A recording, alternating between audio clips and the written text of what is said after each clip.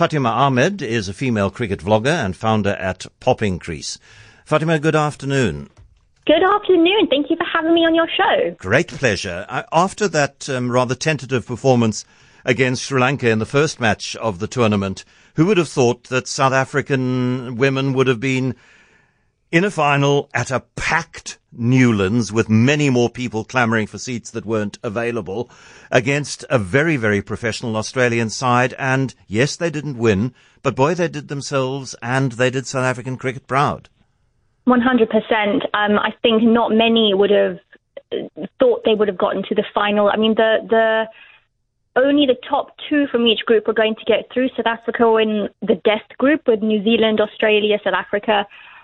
New Zealand having a horrid start to their tournament, I think, helped South Africa get through. But no disrespect to them. They absolutely earned their position. They created history. The only South African side, men or women, to get to an ICC World Cup final. Outstanding. I think we can sometimes overdo the extent to which sport and sporting people impress and inspire. But I have a very, very real sense that there are a lot of South African girls, a lot of South African women who were inspired by what they saw those cricketers doing on the cricket fields they played on. Absolutely. And you hear stories from Tasman Brits who had that horrific car accident a few years ago and where she is now. Danilo Jasta, who almost gave up the game a year ago, where she is now. It just shows you never give up. Or if you have a dream, go for it. There's nothing stopping you but your own belief. And how much of an impact do you think it will have on cricket generally, women's cricket in South Africa? I suspect that there were people who watched that who have 8, 9, 10-year-old daughters who will be saying to their daughters, give cricket a try, pick up a bat, see if you can bowl a fast ball, see if you can become the fastest bowler in the world, as the current South African is the fastest bowler in the world. And I think that a lot of people are going to try cricket as a sporting option as a result of this. I think so. And even if they just try it as, some, like Laura Wolfart has also said, she used to use cricket as a way to just unwind, to just relax.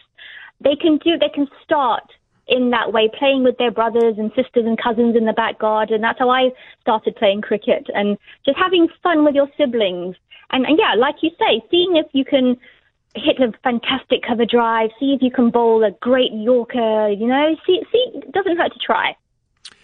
And one hopes that it's going to attract greater sponsorship and greater retention from Cricket South Africa. I know they would probably argue that they've been very serious about the development of women's cricket, and I'm sure that they will have facts and figures to show me, but it needs to step up. I mean, if we can do this, if we can fall 19 runs short of beating 6 times world's champions, then with a little bit more money, a little bit more effort, some better coaching, better structures and so on, we can start thinking about winning one of these things in the next couple of years. 100%. I mean, like Sinelli said in the press conference, Australia's pipelines, their structures have been in place for a very long time.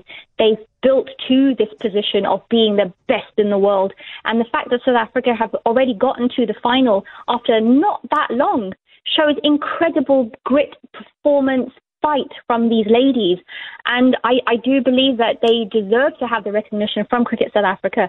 Looking at the turnout, the amount of people lining up to get tickets for the final yesterday or on Saturday was incredible. The passion is in this country to see the women succeed. Lots of people on my Facebook page love the women's team more than the men's team. The passion is there. We want to see them succeed. So they need to be given that chance. Yeah, well, let's also start loving the men from tomorrow when they play against the West Indies. I'm very much looking forward to that series, let me tell you. Yeah. Fatima, we had the E-Prix, and that was such a successful event. And then at Newlands yesterday, we had that event, all of that passion, all of that vibrancy, the enthusiasm, the joy. And, it's wonderful to get these reminders that when we put our collective shoulders to the wheel in this country, we can do things right. Absolutely. It just takes a bit of teamwork. There we go. Fatima Ahmed, thanks very much for talking to us, female cricket vlogger and founder at Popping Crease.